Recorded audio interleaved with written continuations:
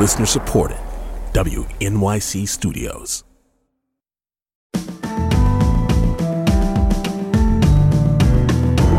From WNYC Studios, I'm Brian Lehrer. This is my daily politics podcast.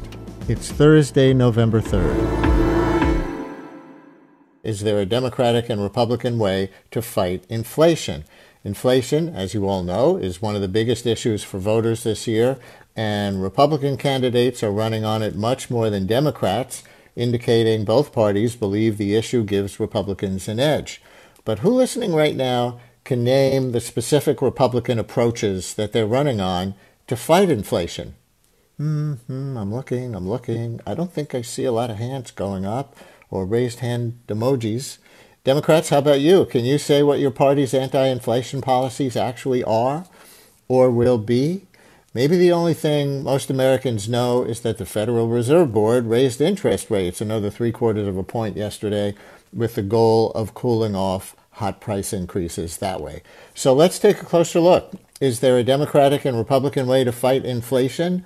And how do credible experts evaluate the two? With me now is Jim Tankersley, New York Times White House correspondent specializing in economic policy. Jim, thanks for coming on for this. Welcome back to WNYC. Thanks for having me. It's a real pleasure. So, Jim, you have an article called Democrats Spent $2 Trillion to Save the Economy.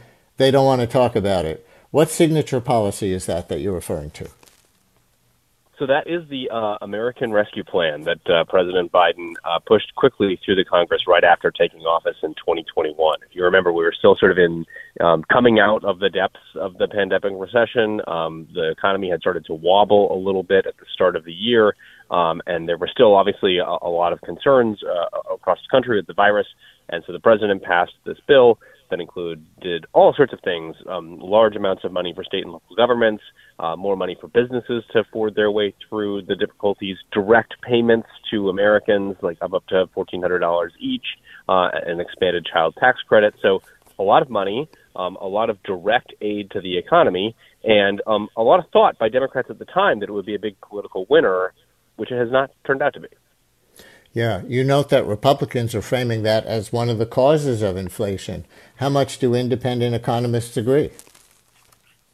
Well, I mean, economists generally agree that the fiscal stimulus that the United States did, which started under President Trump, but really continued under President Biden, has contributed to inflation. It's not all of it, and the ranges certainly vary by a lot. The Fed had a lot to do with it as well. Supply chain challenges have had a lot to do with it, and what we've seen over the last year has included inflation in oil prices, for example, related to the war in Ukraine. So it's certainly not the only factor, and economists don't have like a consensus on how much of a factor it is. But politically, that's not how Republicans are playing it. Republicans are playing it as if this particular bill is sort of the point of the spear on government spending increases that they say have driven all of the inflation surge in the United States under President Biden, which does not match with how most economists would look at it. What do Democrats say caused the inflation we have so far? So Democrats have leaned much more into the supply chains globally, the sort of pandemic effects, a lot of sort of factors outside of the president's control. And they point to, in particular, the fact that Europe and other wealthy nations have also experienced a high inflation, especially over the last year. A lot of Democrats talk about the war in Ukraine and its effect on oil prices, which truly the spike in gas prices over the last year has probably been the most economically detrimental thing to President Biden. Voters tend to punish presidents for high gas prices. So Democrats have really leaned on that. And a few Democrats, and I should be very clear, some Democratic economists, veterans of the Obama administration, do blame the president's stimulus bill for some of the inflation that we've seen. But Democrats are leaning much more on these sort of outside forces, and then they're trying to talk about the things that the President Biden and their party have done to attempt to solve those. Right. So we spent a few minutes on the blame side for inflation past, which is a lot of the Republican argument and why Democrats don't want to talk about the stimulus bill, even though it did so much to save people, from from poverty, really. Our segment yesterday included how various emergency economic measures during the height of the pandemic reduced poverty in the United States, especially child poverty. So maybe it had those multiple effects. Right. But let's look at Democratic and Republican approaches going forward. Biden and the Democratic Congress also passed this year what they call the Inflation Reduction Act. And you report that Republicans are running on repealing the Inflation Reduction Act. So what do the Democrats claim the Inflation Reduction Act will do to slow inflation? I think the first thing that comes to people's mind is that this is a climate bill. And why do the Republicans want it gone? So it is a climate bill. It's also a health care bill, and it's a tax bill. And I think there's sort of an interesting distinction in the Inflation Reduction Act that kind of gets conflated on the campaign trail. There's a difference between reducing the inflation rate and reducing some costs Americans pay in hopes of helping them deal with higher inflation. A lot of the arguments Democrats are making about the Inflation Reduction Act really boil down to that second one. The big one is the reduction in prescription drug costs for seniors on Medicare, especially insulin. Is the insulin cap for payments is a thing that Democrats have really leaned into on the campaign trail that this would do. There's also measures. The climate measures include a lot of measures to help utilities transition to lower carbon sources of electricity in ways that Democrats say will help make electric bills less expensive going forward. So they talk about paying less for health care. They talk about paying less for prescription drugs. They talk about paying less for electricity as part of this bill. And then there's also the fact that the bill reduces the federal budget deficit slightly, which economists find over time will have a depending on the economist, a small or a very small effect on inflation by pulling some consumer spending power out of the economy. And the way it does that basically is by raising taxes on corporations. And so it sounds like there are some long-term inflation-fighting measures in this bill, or at least ones that are intended to work long-term. Short-term, maybe the most concrete thing I heard in your answer there was capping the cost of insulin for people with diabetes on Medicare. Other things that you would target really short-term, like inflation now is 8%. This might make it, less for certain groups of people right away.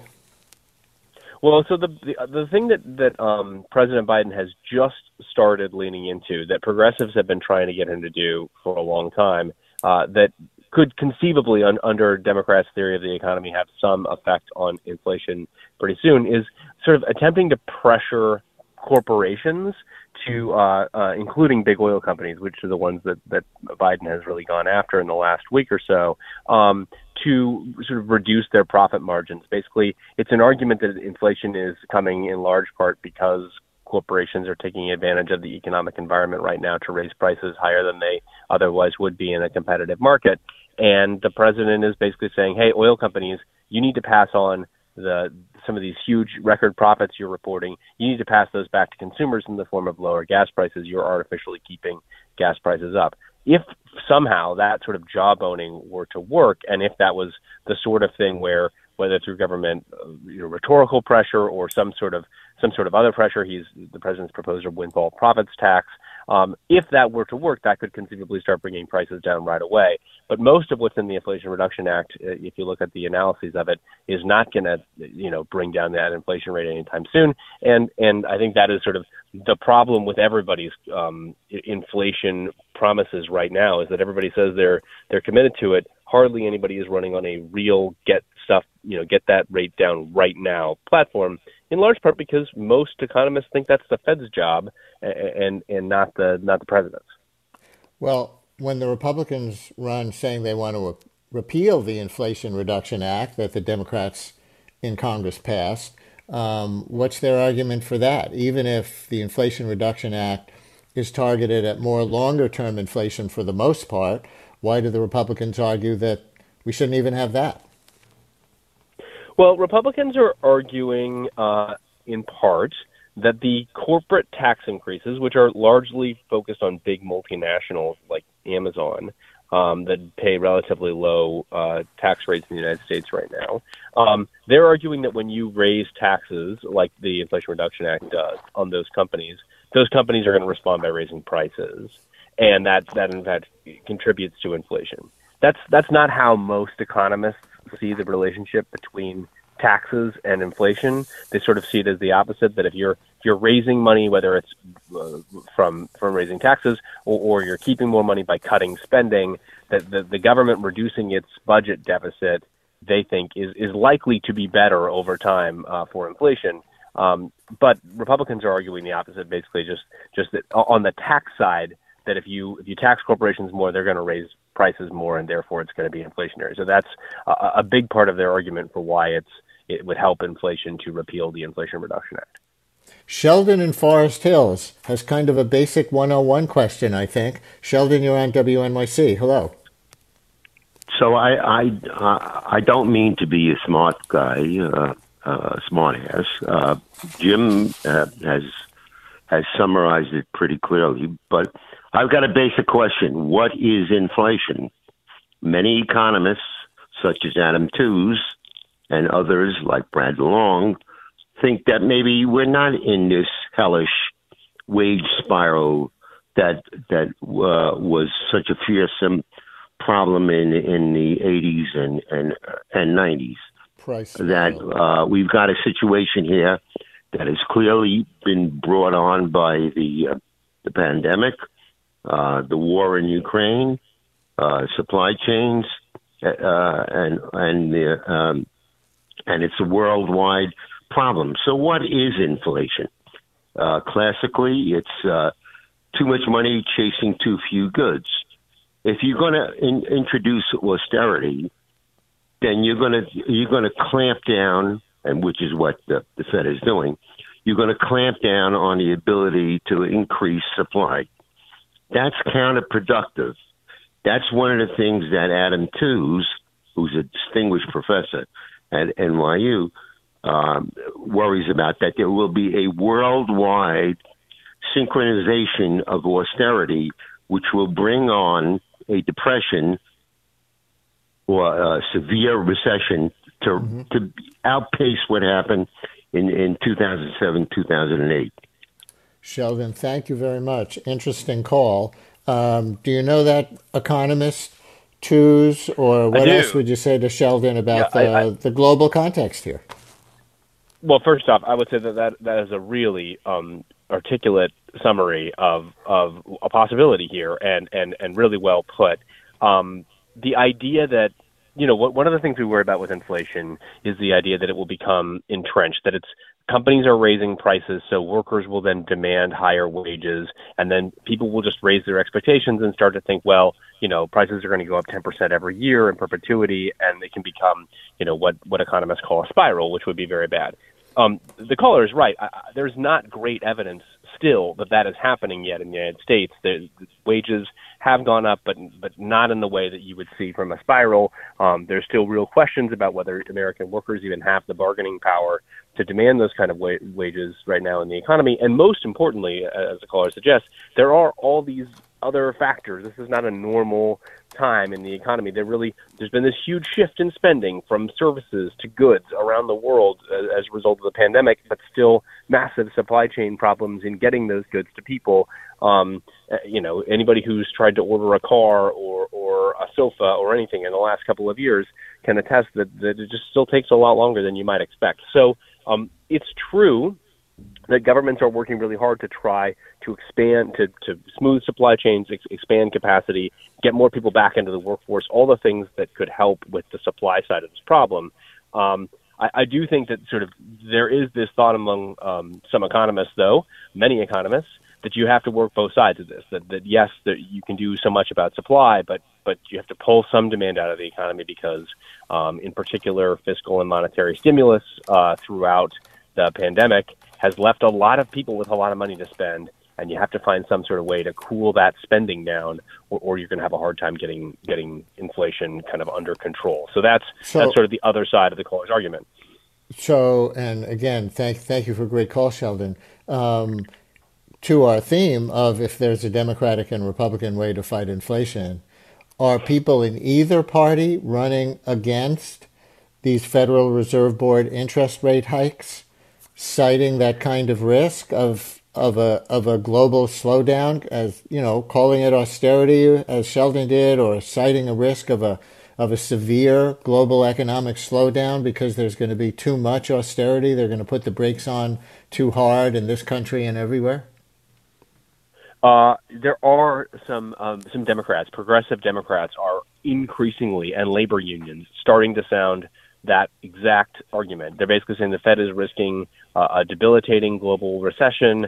And they're going to throw millions of people out of work for no reason. This is corporate profits are the problem, and not interest rates, and you need to stop. And that's a group that includes Senator Elizabeth Warren. It has broadened, and Bernie Sanders. It has broadened to include even some folks you might not consider kind of the Warren wing of the party, like Senator John Hickenlooper of Colorado. So Democrats are starting to say this increasingly, with the big and notable exception of the president, who keeps saying, I respect the Fed's independence, and I think that, it's a good thing that they're raising rates because it's going to help get inflation under control. So there's a divide among Democrats right now. Not a lot of Republicans are running against the Fed that I have seen.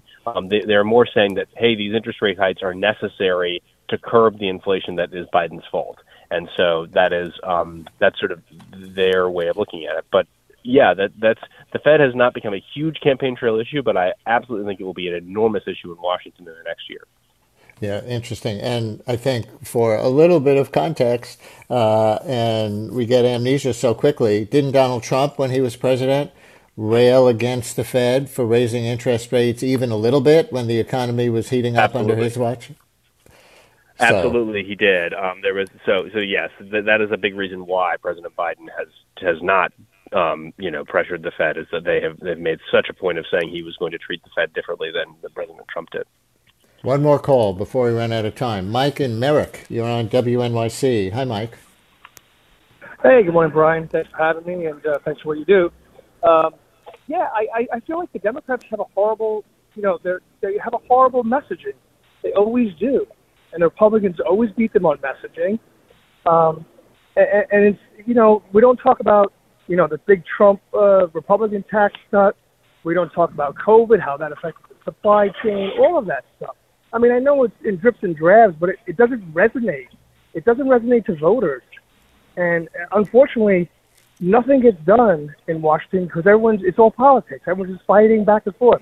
You want to solve something, how about we get rid of, just like the Republican caller just said before, they're all worried about food stamps and all that. So why don't we just get rid of food stamps and WIC and just have a child tax credit? And that'll help, poor people. And there you go. Now the Republicans can fight that. Now they can't say, oh, you're giving free food to people. No, now you're giving them, a child tax credit, which actually helped me and my wife during the pandemic. Money to put food. We're middle class kids.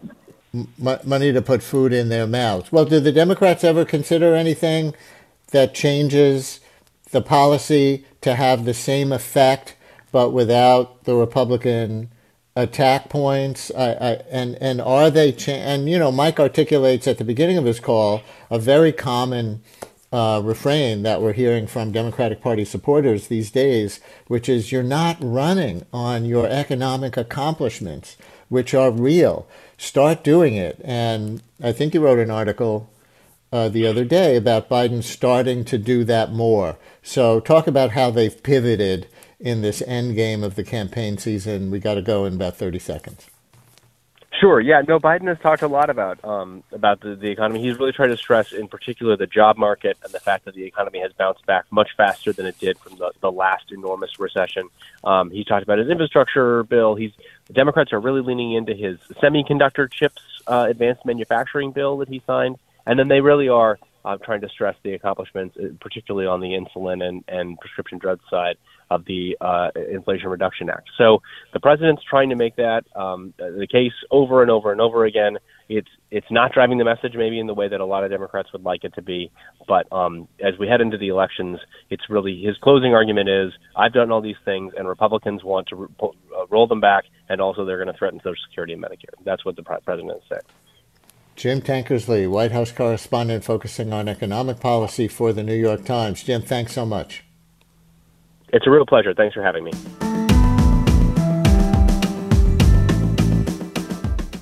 Brian Lehrer, a daily politics podcast, is an excerpt from my live daily radio show, The Brian Lehrer Show, on WNYC Radio, 10 a.m. to noon Eastern Time, if you want to listen live at wnyc.org. Thanks for listening today. Talk to you next time.